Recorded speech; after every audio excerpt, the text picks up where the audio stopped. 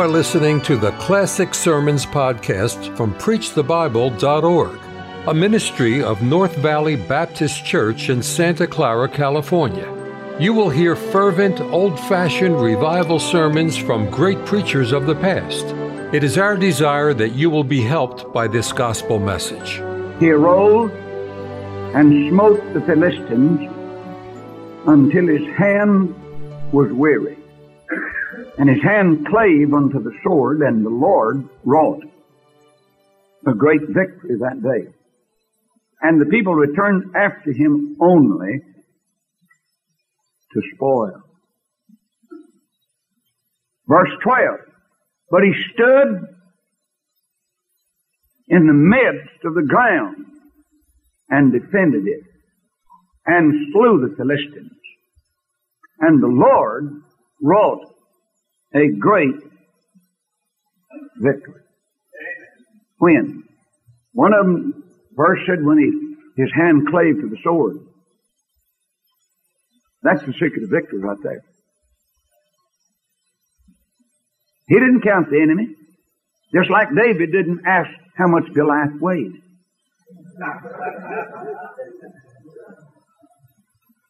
He didn't care about the 9 feet 9 inches. He just knew God gave him assignment, he's going to carry it out. Now, if you want to go back and get a connection here that I've not seen before. Now, these be the last words of David. Who's the greatest soldier in the Bible? David. Who's the greatest general in the Bible? David. Who was the sweet singer of Israel? David. Who wrote the prayer book and the song book of the Bible? David. His fighting didn't interfere with his singing. Fact is, he said, let the high praises of God be in your mouth and a two-edged sword in your hand. While you whack 'em, sing to 'em.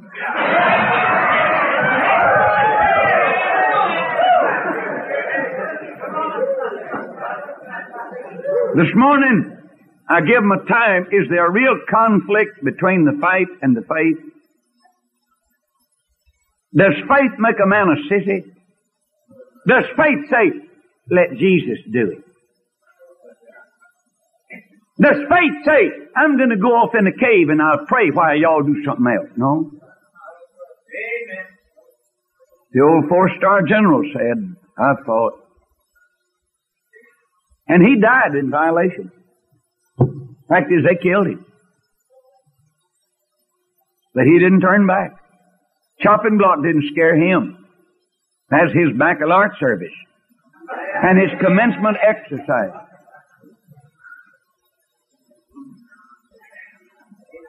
David was the sweet psalmist of Israel. For my second message, these are more brief than my last one.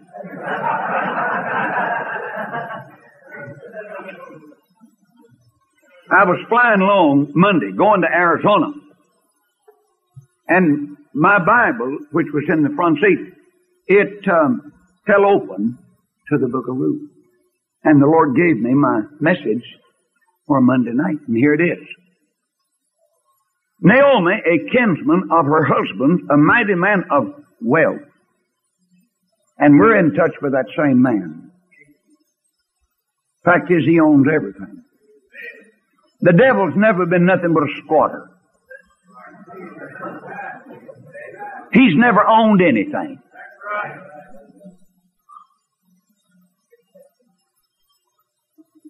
And Ruth, the Moabitess, said unto Naomi, let me now go to the field.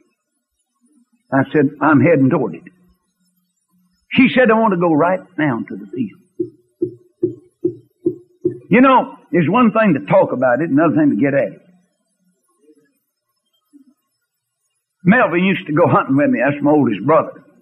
And Melvin was valedictorian. He was very brilliant and smart, my CPA, and has been for 30-some odd years. And been a great help to me and a real blessing in keeping all the books and dealing with Uncle Sam for me and so forth. But He'd go hunting, and a bird would come and he'd aim, but he'd never shoot. I said, Melvin, why don't you shoot instead of aim? And you know, we got a lot of people aiming. Why don't you just try to pull the trigger and see what it sounds like? You may miss him, but you could accidentally hit something.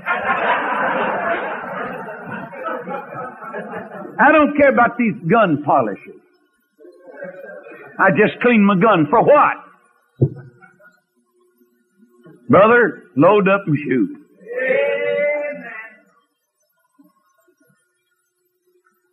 And she gleaned, and that's where we are. She gleaned in the field. It's too late now for the real harvest for the Indians. It's about over. But we're gleaned some. I've been gleaning for 18 months, and every Indian, every redskin that came to Corpus has been saved, every one of them. And as far as I'm concerned, and my good boy Earl is talking about the baptismal robe. We got to get another robe on them first, because if they don't, that baptismal robe, no matter what it's made out of, and all the water in the baptism, it ain't going to change that bunch of murderers and prostitutes and dope shooters. I mean, bring forth fruit meet for repentance. I mean, ours got to get saved or we'll get killed. That's right.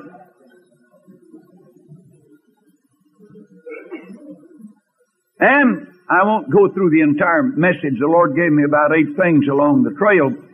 But Boaz, the rich man, said, I'll give you plenty of water and give you plenty of food, and I'm going to give you protection and provision. Boaz. Jesus is our Boaz. The Lord recompense thy work, and a full reward be given thee of the Lord God of Israel, under whose wings thou art come to trust. And then the last thing I want to say, now I left out a lot, is the fact, said, thou shalt keep fast by my young men until they have ended all my harvest. So she kept fast by the maidens of Boaz to glean unto the end of the barley harvest. I believe we're in toward the end now. I believe that this generation will be the last generation of grace preachers with any sort of liberty at all. Now, 2 or 3 things I'd like to say. I want you preachers, now we're going to have a camp meeting on the reservation. We call it the Regeneration Reservation. We'll be there in the fall with a big tent stretched in Arizona. I don't know when, but you'll find out. Every one of you preachers ought to be on the mailing list. And you will be if you support the work. This is not my work. This is a nationwide record. And Earl, you reminded me last night, we've started 20 homes. They're all open. Herman Fountain, isn't that precious? Poor little old Herman, my plumber. Nobody, if I'd have been shooting for a superintendent, I'd never aimed at him. And yet he's got 85 children right now. The most bedraggled little children you've ever seen. I sent him $500 the other day. And little old Herman, there he is over there, started off, had to fight the devil, got arrested out of his pulpit and thrown in jail. Oh, I tell you what, the state better be glad a bunch of us are saved.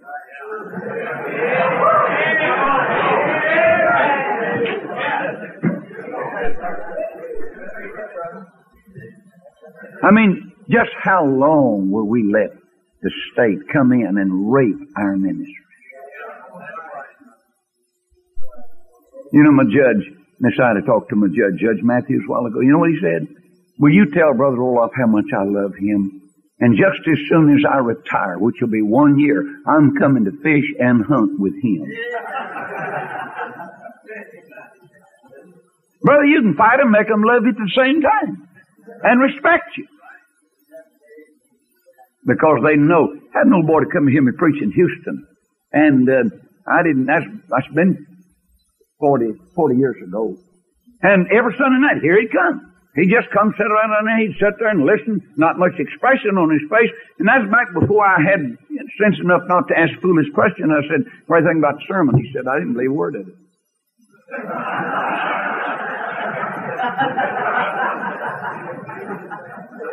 I said, you didn't?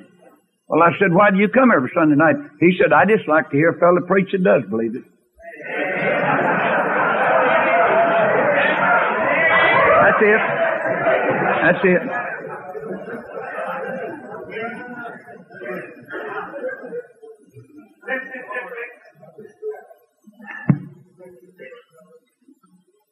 I want to make one request. Now, you know, we're building tents now.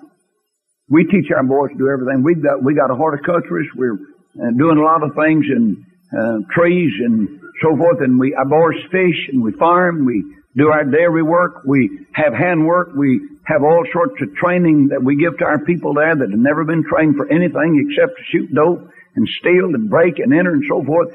But Charlie Rogers, we have in the big middle hangar, our boys are building tents. Every preacher probably ought to have a tent. Just go set it up out on an empty block and get out there and practice preaching under a tent. Now, you brought that up a while ago. Brother, one of the greatest eras of my ministry is traveling in that big old tent. 3,000 people come walking up under that tent. People run races to get a seat. Catholic priests that protest and try to run me out of town, everything else, just to increase the crowd. That's right, and they will forget down in El Campo, the Catholic priest come walking up there, put on his uniform, you know, that he wore in the service and so forth, and tried to get us to clothe them, went to the Seat of Dads the next day, and he got up there and made his little speech, and I let him do it, and I said, tomorrow night I'll answer him. Old people, you'd see them running to get a seat.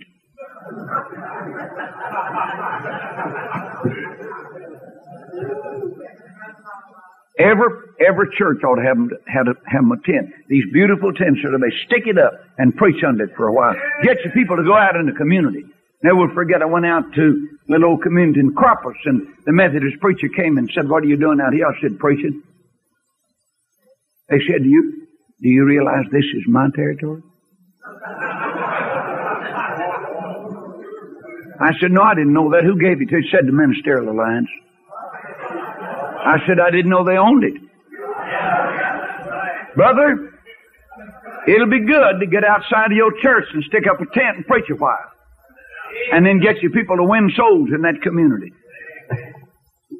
Now you're ready for the message.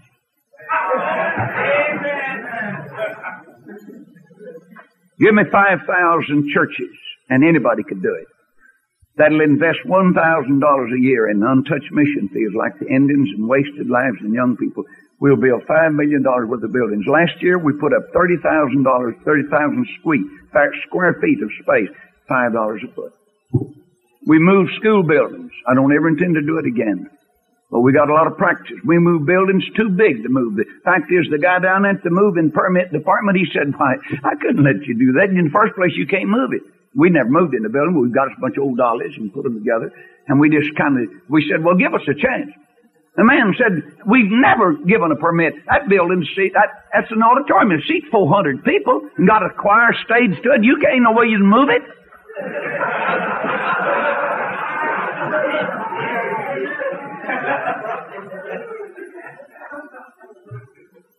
Finally, you know what he said? I wouldn't do this for anybody on earth except Brother Wolf said, if it can be moved, he'll move it. We move that thing out there. It's an auditorium. Seats 400 people with a stage, and that's where the lighthouse is now. And all the wings that are connected with it. But folks, we turn 50 away every day that rolls around. 50 away every day that rolls around. We just got one that came in, well, I say just 8 months ago, they backed the ambulance up to the big dormitory. Boy, they just went around and opened that back door and got a stretcher out. The little girl stretched out on it. I mean, buckled down. The little thing laying there, 15 years of age. I mean, boy, she was a corker. She was raised in Cane. They took her in there, and Miss Cameron took her in, put her in a room. And about 3 or 4 weeks ago, I said, hey, you want to go visiting with me? She said, I sure do. Well, we took off across town. She said, this is where I live. I said, yeah, I know it. Boy, they came to the door, and that little old girl, she said, well, what do y'all think about me now? Said, y'all thought us hopeless, didn't you? Said, Daddy, I got news for you. You need the same thing I got. I know you're full of excuses. You think you got to go to oil rig and all that. You need Jesus, Daddy, more than you need anything else. That's how smiling and singing this little girl you've ever heard of in your life. You can't imagine. In Corpus Christi, we could fill our homes just Corpus Christi children. Mother came out to see me the other day, said, Brother Wall, and the policeman came with her. It's been, I say the other day, time passes, it's been right at 6 months now. She said, Brother Wall, my little girl has been captured. She's 13. A 39-year-old man has her and 200 banditos. The ones that ride the motorcycles and haul bandito across the old leather jacket. And said, Brother Olaf, one man has already been killed trying to rescue her. Another has been put in the hospital with his head caved in, and they threatened to kill me if I try to get my little girl, 13 years of age. I'm scared to go home tonight. Tears rolling down her face. The policeman said, Brother Olaf, if you'll take her, we'll do our best to crack this case. I said, we have no room. But you know what happened? I said, go get her. Took them 2 days. They found the little girl slipped out of the house where the vulture lived, or in that hole. And she, with a bathing suit on, that's all she had. She was going to ease down to the store to get her little morsel to eat. And they picked her up and put her in a squad car and carried her to the jail. No, they carried her straight to us a little later on. She went to court. And we've got the guy in jail now, see. I mean, and yet she's one of the greatest little Christians. She sings in the choir right now. Folks, that's the kind of people we work with. And that, they call Washington Post. They worked with me for more than a year now. And they said, Brother Olaf, please. I said, we don't have any room. Finally, I set a date. And they had a little girl. She was raped when she's 13. Her head was left on the bank, her feet in the water. She was in a coma for many months, 13 years of age, and left in the woods there in the edge of the water. And they took her. She's lived most of the time in the psycho ward. Earl, when you come, I want to introduce you to her.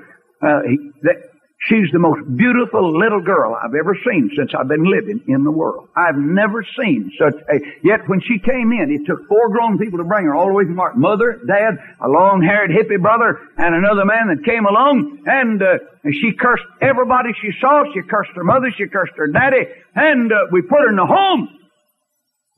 She's singing in the choir right now. It don't take Jesus long to get them. But you've got to preach. It takes more than announcements and promotion to get it done. And preachers, if I had any word for you today, it'd be just put your preaching breeches on and never take them off. And if you just preach, just get up there and take the King James Version and literally preach and just read nothing but the Bible. Just read it, memorize, stay, soak up your soul, live by faith. God will bless and honor your ministry. And so I'm asking God's people to renew. And let me say this, and I don't say it very much. I appreciate there are little and Dave Gibbs. I appreciate lawyers that are saved. There are not many saved lawyers. Most of them lost as a guardian, you know that. Most judges are lost. And I appreciate it. One of the most refreshing things about CLA is they got a bunch of saved lawyers working with them. And apart from that, CLA wouldn't be worth 10 cents. And I love every one of them. They're clean, noble men. And I'm interested in the work of CLA. And the Lord's helped me, I think, to probably raise $250,000 or help you raise at least that or $500,000, maybe more. You know that. Wherever I've been, my friends have come. They've become your men. And I'm glad. And I'm for that. And I'm going to continue to be for it. But I tell you what, preachers, it's time for a bunch of you knuckleheads to get under the load with me and let's rescue the perishing. I really mean that. My heart's so heavy. And there's never a day that I don't weep over the needs and the calls that come. And preacher, don't ever get mechanical and ministerial or you can't weep over the souls of men and women and boys and girls. Oh, listen. We need the compassion of Christ. That makes the difference. Now the message. In Genesis, we'll start. And we'll close. And I certainly will watch the time. And I'm conscious of the fact that I will be closed before 11:30. I will, because you have planes to catch and so forth. Now, what is the issue and what is the battle worthy enough for a preacher to give his time? Now, last night I suggested, don't be afraid to get in violation.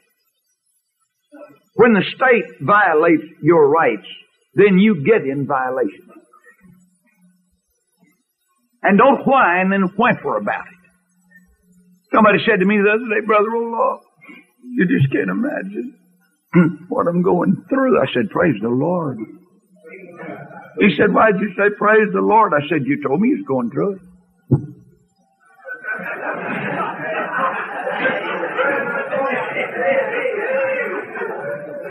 As long as I know I'm going through, I got her made.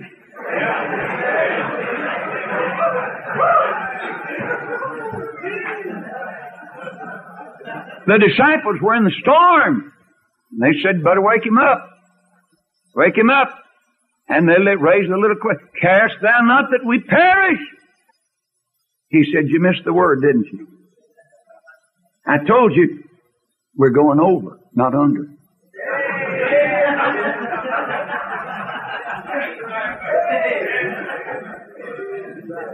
When thou passest through the waters, I'll be with you. Through the river, they shall not overflow thee. When thou walkest through the fire, thou shalt not be burned, neither shall the flame kindle upon thee. No weapon that's formed against thee shall prosper. Every tongue that shall rise against thee in judgment thou shalt condemn. This is the righteousness of the servants of the Lord. Their righteousness, brother, is of me. You put her down. God's got a way for God's preachers. I don't deserve any special inside track, but I got it because He called me to preach. And the highest calling in all the world is that of being called to the ministry. That's the reason we need to protect our churches, because it has a divine head, has a divine administrator, has a divine book, and the preacher who leads it has a divine call to do it. Brother, we represent the Department of Divine Resources. And that's it. Now let's go to the man who became known as being the friend of God and the father of the faithful. Now you talk about the patriarch. You talk about the dew-dryer. You talk about the pioneer. God said one day, Abraham, present and on time. What's your command? Arise. You shut him up. Leave Ur of the Chaldees. Sarah, start packing, hon.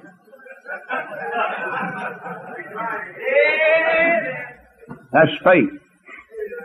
But faith is going to run into conflict before it's over. Faith is what brings the head-on collision with the Word.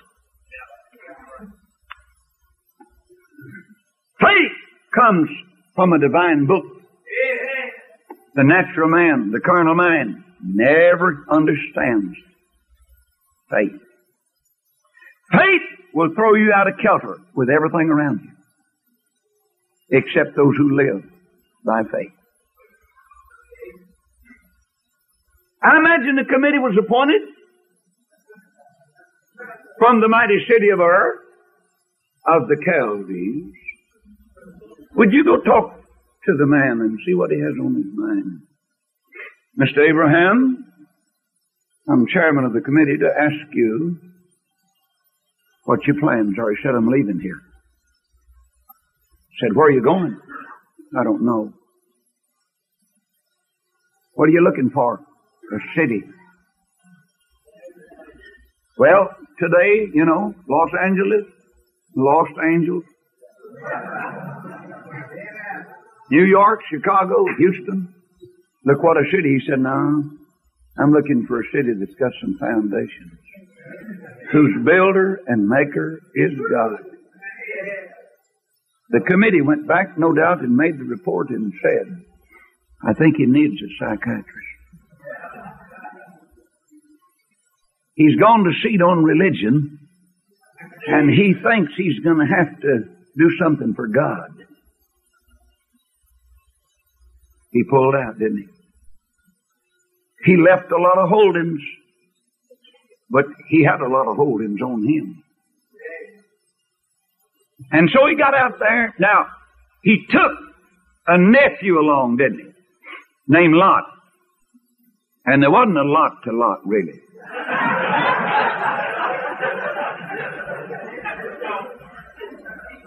But Lot had his opportunity.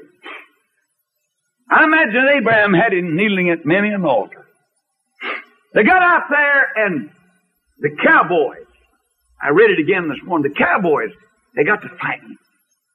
Boy, the cattle were increasing, the grass was getting a little short. And Lot's cowboys said to Abraham's cowboys, you over on our territory, now get them cows out of here. And they began to fight. They probably fought over the water hole. You know, really, have you ever gone through the Bible and just see how many things happened around the water? Brother, I'll tell you, water and fire are two interesting studies in the Bible. And it takes both of them to get up any steam.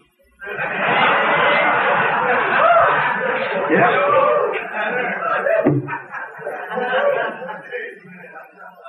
Well, Abraham said, Lot, come into my tent, if you will, please. He said, yes, sir.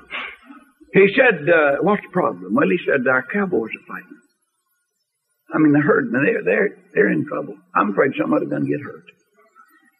Well, Abraham said, maybe we got so many cattle, the Lord's been so good to us, maybe we better separate, divide, and he said, what do you have on your mind? And old Lot shaded his eyes and looked and saw the grass waving at him in the Jordan Valley. Oh, Lot said, I believe that's good enough for me, Uncle Abe. That's fine. He said, all right, head out.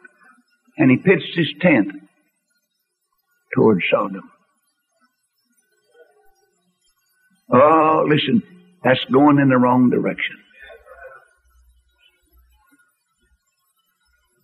The Bible said he dwelt in Sodom. Angels came to see Abraham. Men from heaven came to see him. Drank homemade buttermilk. Fellowship with him. And said, in no way for us to keep secrets from him. I mean, he's got a private line. We might as well tell him now what we're going to do. Same bunch of men went down there, and Lot tried to rape heaven. We're facing that same thing again. I mean, we're facing the revival of the Sodomites. That'll be the last. Noah's day and Lot's day are together right now in America.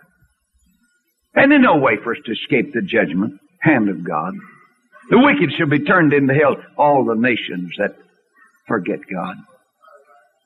Righteousness exalted the nation, sins a reproach to any people.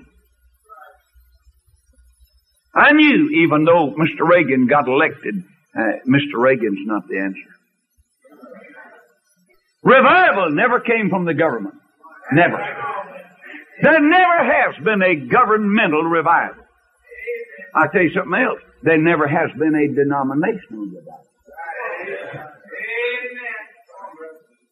You better pull something besides your tag if you want God to bless and give revival. Now, on the heels of that, let me say, as my colored friend used to say, I'm an old-fashioned, deep-water Baptist that believes salvation by grace. I've been accused of leaving the Baptist. That's not so. They left me. I stand, Brother Earl said, I stand exactly where I stood. I got the same Bible, the same convictions that I started out with 50 years ago. This is my Jubilee year, this year. And no doubt will be the greatest year I've ever lived in all of my life in reaching people for Christ.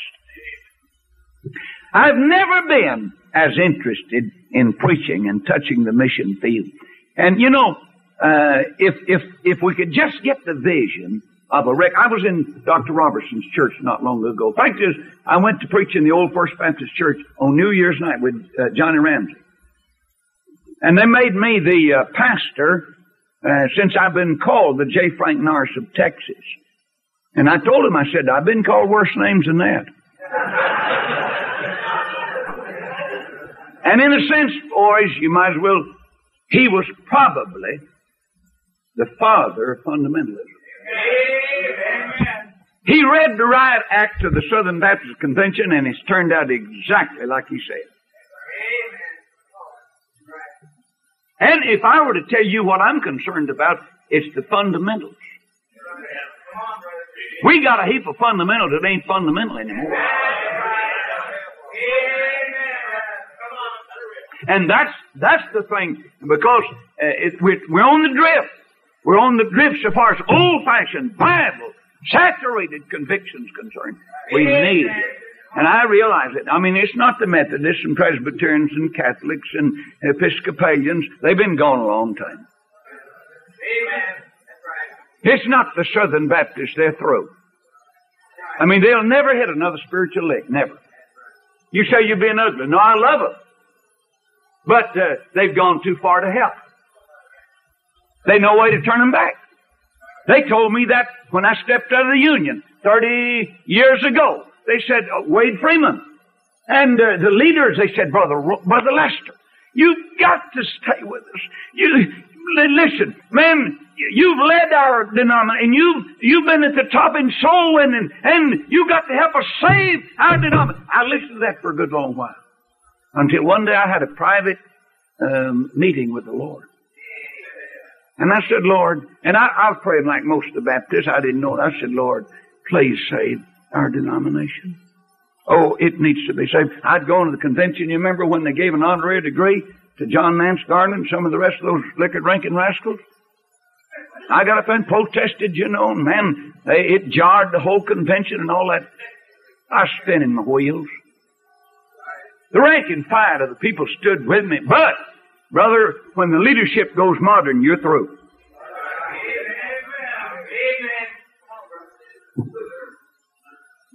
The Lord said, what'd you ask me? I said, I asked you to save our denomination, our great denomination. Boy, listen, as plain as I could figure it out, he said, I wish you'd quit asking me to save what I didn't have anything to do with starting. Now that rubs your denominational unionism the wrong way, maybe, but let me tell you something, Buster. Jesus said upon this rock I'll build my church. And you preachers need to know that you're responsible to God and God only. Not to your deacons or anybody else. Under God, you're the next man in order. I believe that the preacher is to be sovereign in his pulpit. To preach what a sovereign God tells him to preach. And oh, how we need a revival in the local church. I mean, just love, and I love the church, and I love the pastors, and I want to help them. Now, trouble came.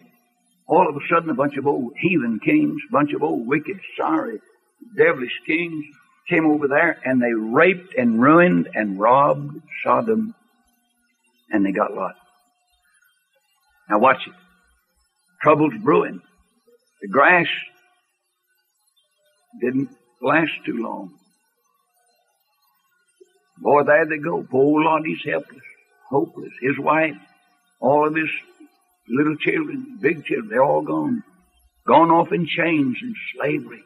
Boy, can you imagine? Somebody got loose and headed up toward the hills. Mr. Abraham! Mr. Abraham! Yeah, he said, what's trouble? He said, Lot's captured! Lot's captured! Now watch it. Abraham could have said, let us pray for him.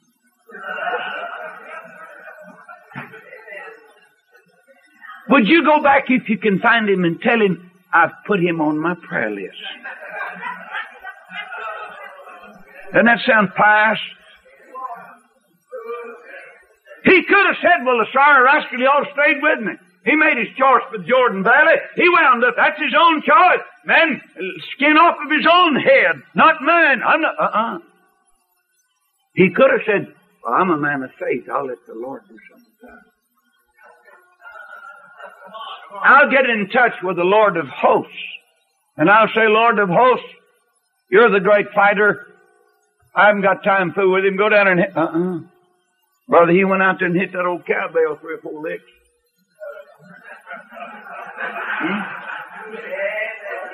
And brother, you talk about 318 hillbillies coming around the corner. Come on. Boy, they stood there and said, Mr. Abraham, what's the problem? And he said, we're going to fight. We're going to what? We're going to fight. Said, who's in trouble? Said, Lord, my brother. Amen. Come on. Brother, when your brother there wasn't no brother, it's his nephew. When he got in trouble, it became his brother. Brother Earl, bless your little old heart or big heart. When you get in trouble, you're just not my preacher boy. You're my brother. You're my brother. You ever get in trouble, little old Caroline gets in trouble. Brother, she's my sister. You're my brother. And when you preachers get in trouble, they called me up at Nebraska, said, Brother Olaf, could you come call me over in Iowa? And I said, yes, I'll be there. I stood in that freezing snow. Took off in that single-engine plane, snowing right down to the bottom, and went up 15,000 feet. Never did see in the daylight. Let me tell you something.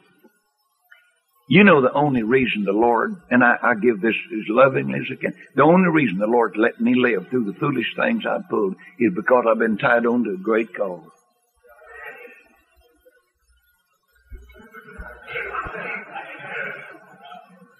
That's right. If you'll hook up with a great cause, he may not care all that much about you, but if you're tied on to that cause, he said, man, if you'll help that cause, I'll keep him living.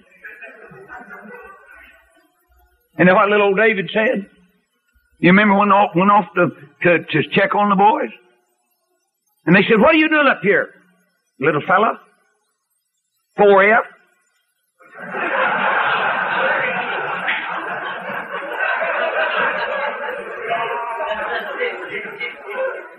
Army doesn't want you. And he said, no, but they need me. Boy, I tell you what, old Goliath wound up dead as King Tut. You know why? He said, is there not a cause? I represent a cause. Oh, I tell you, brother, this old book right here will put enough iron in your blood. I mean, grit in your craw and sand on your track if you stay with this book right here. It'll make a soldier out of you. And so, they got all lined up, and they took off down there. And the Bible, I just read it again a while ago, said they went in by night. You say, oh, faith wouldn't walk in the shadows. If necessary, it will. Well, I've done a heap of running and hiding and slipping and bootlegging and everything, huh? I bootlegged over 300 little babies. You said that body? No, I slept sound every night. State came out, they'd run me out of Texas, run me out of Georgia, run me out of Kansas. I wound up in Mississippi. Why? Over little babies. The little girl said, Brother Olaf, will you see that my little baby gets in the Christian home? I've been saved and I want to meet it someday. I can't take care of it. And they went to the maternity ward, and the delivery room and came out. They couldn't find a little baby. It's gone. But they said, Brother Olaf, I'm counting on you to put in the Christian home. We got over 300 of them. Some of them 16 years old now. And some of them already been called to preach now. The state said, I tell you what you do. You keep the girl, give us the baby. I said, oh, no. I said, you don't have any conviction about putting them in a Christian home. I said, you wouldn't even ask them if they smoked cigarettes, drank liquor, or if they believed in God. Said, we're not allowed to. I said, I am.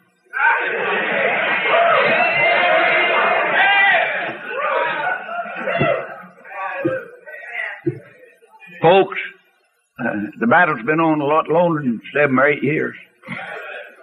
We started a long time ago, dear friend, in the battle in the state. They've been after us, but I'll say this. The district attorneys, the judges, and the probation departments believe in us more than they ever did. I've just been to Dallas, just been to Fort Worth, and they gave us people that violated 10-year probations. District attorney, probation officer got up An old boy got up there, one of our finest boys, old Charles, 24 years old. Mother so burdened about him, supposed to go to the pen for 10 years. And the judge said, Charles or Mr., he said, what do you plead? He said, guilty. He said, why do you plead guilty? He said, 'cause I am. Well, he said, what do you hope to get? You violated your probation. He said, I hope to go with Brother Olaf. He's in the courtroom today. He's come up here to stand for me. The judge looked over at me, district attorney, probation department. The judge looked over and put me on the stand. I said, we'd be glad to save a lot of tax money and save the man himself.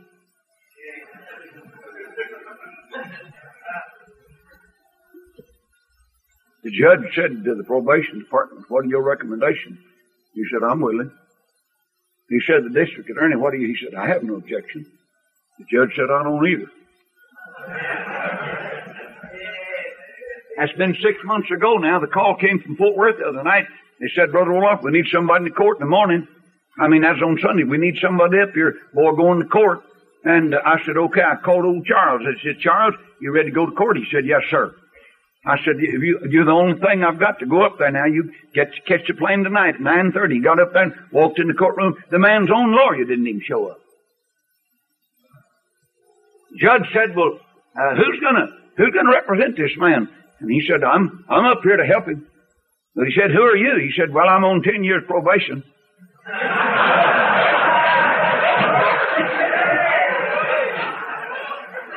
Well, he said, get on the stand. He got on the stand and he said, now, I was in the same trouble he's in. And said, I got to go down to Brother Olaf and I got saved. And now then, I'm serving the Lord. And they sent me up here trying to get this man. And he asked him about the home. He said, man, it's pretty strict.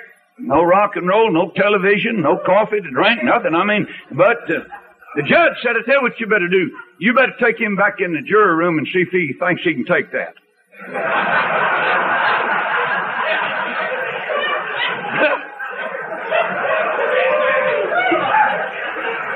My lawyer coming walking back in, said, Judge, he's ready.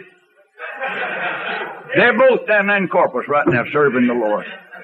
Folks, the field is white already unto harvest. Oh, that God. Well, they got down there and got the victory. They went in there and killed the kings and killed the enemy and came walking back. And Sodom said, Mr. Abraham, we've brought our checkbook.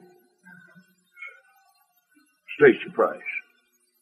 You certainly have 318 braves, fighters.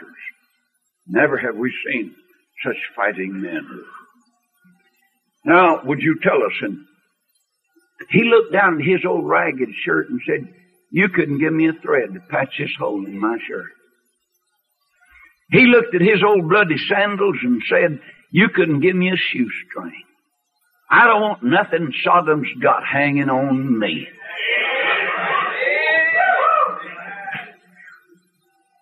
He took off for the hills. I remind you, in the next chapter, God came and said, Abraham, I'm thy shield and thy exceeding great reward. I've got my paycheck. He said, look up and tell the stars. Write your own ticket. He had his greatest vision, and Romans was put in Genesis 15, verse 6, and he believed God, and it was counted to him for righteousness. That's all that counts today, brother. Now then, are you ready for the message?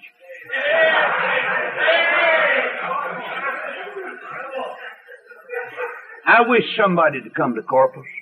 I wish one of my seminary professors, and brother, I'm going to be through in probably 10 minutes from right now. But this to me is the sweetest thing that the Lord has given me in a long time. Now maybe some of y'all found out about this a long time before I did, but I was a little slow coming up on it.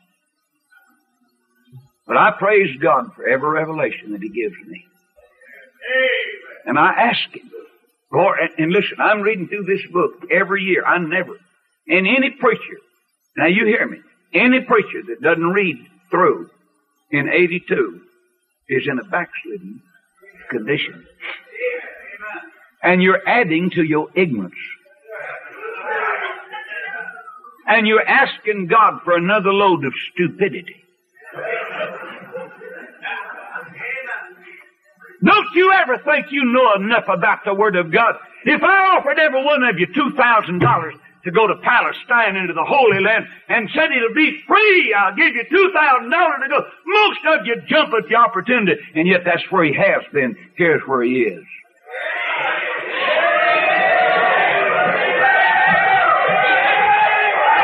Read through this book. Read through this book. Oh, if I could get you, really, I don't know everything, but I long to help preachers to memorize the Word of God.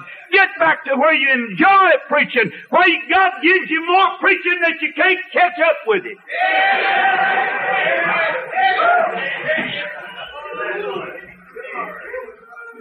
I've been up on this mountain yesterday evening late. You know, they're excavating up here. I wish I'd had about 100 to 200 y'all up there. Listen, I enjoyed that more than anything I've been in a long time. Walking and quoting Scripture and preaching is good for you. And praising the Lord. To me, praise is the lubrication system. That's right. You quit praising, you'll run a hot box. You'll burn out a bearing. You'll get squeaky and squawky, and you'll get hard to get along with. Brother, you better keep praising the Lord. Hear me.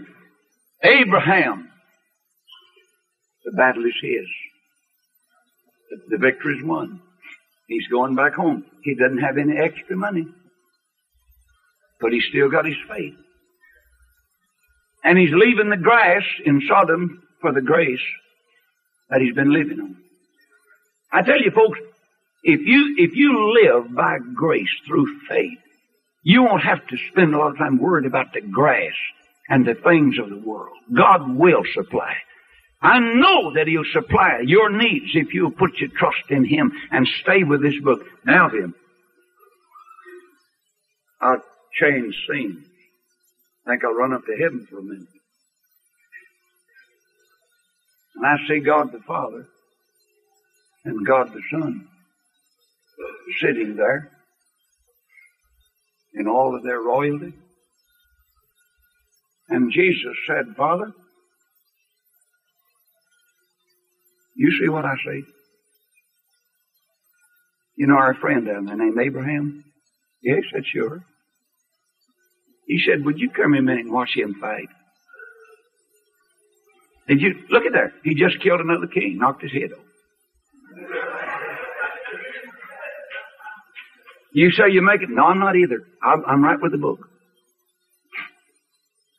He said, Father, he's a man of faith, the friend of God, Father of the faithful, but look at him fight. I just look at him. I mean, so outnumbered, only got 318.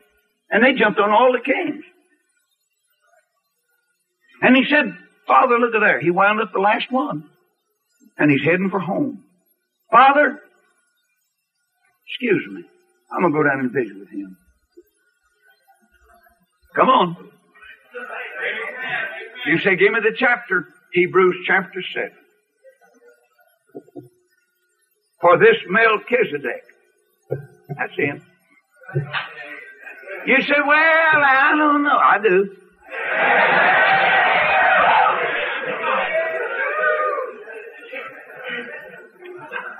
Are you listening? King of righteousness, King of peace, no father, no mother, no beginning of days, no end of life, made like unto the Son of God, abideth the priest continueth. That don't fit into you, boys.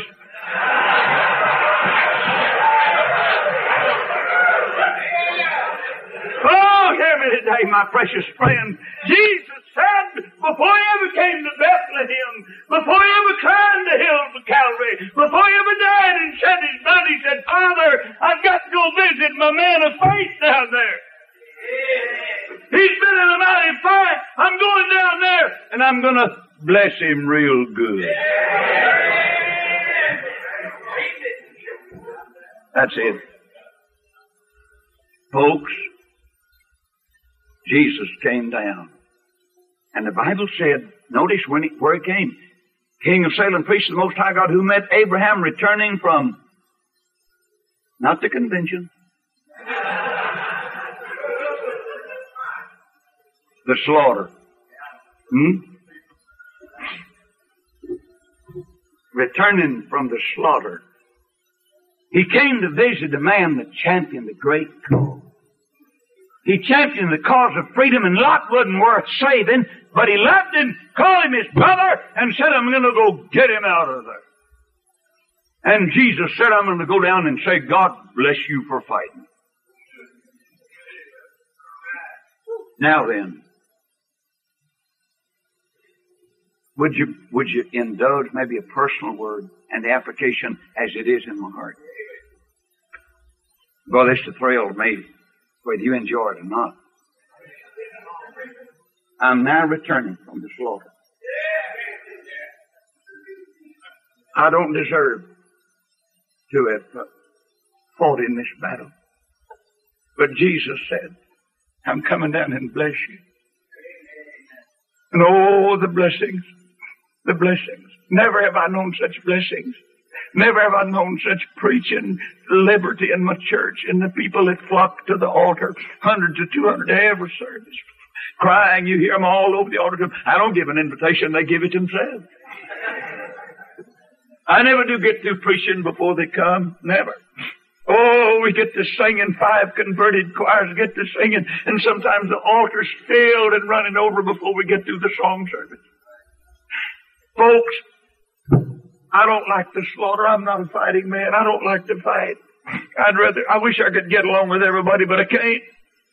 But I'm glad that when I got back from the slaughter, Jesus said, I'm going to go down and bless him. He may not be an Abraham, but he believes in me just like Abraham, and I'm going to count it to him for righteousness.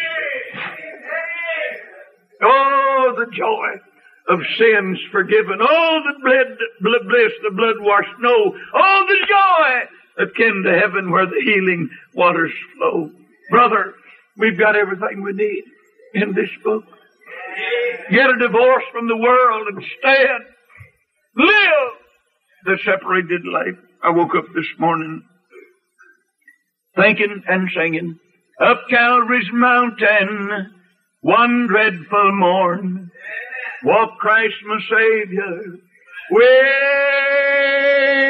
and worn, facing for sinners, death on the cross, that he might save us from endless loss. Sing, blessed Redeemer, precious Redeemer, seems now I see him on Calvary's tree, wounded and bleeding, for sinners pleading, blind and unheeding, dying for me. Father, forgive them. Thus did he pray, even while his lifeblood flowed fast away, facing for sinners, death on that old cross, that he might save us from endless loss. Sing, blessed Redeemer, precious Redeemer, seems now I see him, seems on Calvary's tree, wounded and bleeding, for sinners pleading, blind and unheeding, dying for me. Oh, how I love him. He's my Savior and friend. How can my praises end? ever finding through years unnumbered on heaven's shore. My tongue shall praise Him forevermore. Blessed Redeemer, precious seem now on Calvary's wounded and bleeding, for sinners pleading, blind and dying. Could I add one thing? You're just as saved this morning as God is. You're just as safe as God is. You're just as secure as Jesus is. You're just as filled with the truth as the Holy Spirit if you let Him reveal it to you. I was in Dr. Robertson's church the other day. Dr. John Robinson got up, and before leading the prayer, he gave John chapter 14. And I leave this thought with you, and it's got to come to pass. He said, in my Father's house are many mansions. Now, he said if it were not so, I would. He said then that where I am, get it. Now, this struck my soul. Where I am, there you may be also. If you're where He is, you're not a fake. You're also. I've never been also, have you? And Jesus said in that great prayer of John 17, Father, I will that they be with me where I am. Not where I used to be, where I am now. And that's, to me, the prospect of the obedient child of God walking in the will of God in God's maximum security. Pardon. Thank you for listening to the Classic Sermons podcast from PreachTheBible.org, a ministry of North Valley Baptist Church in Santa Clara, California. To listen to many more powerful sermons, visit our website, PreachTheBible.org. If you enjoy Christian music and programming, visit knvbc.com for Christian music you can trust.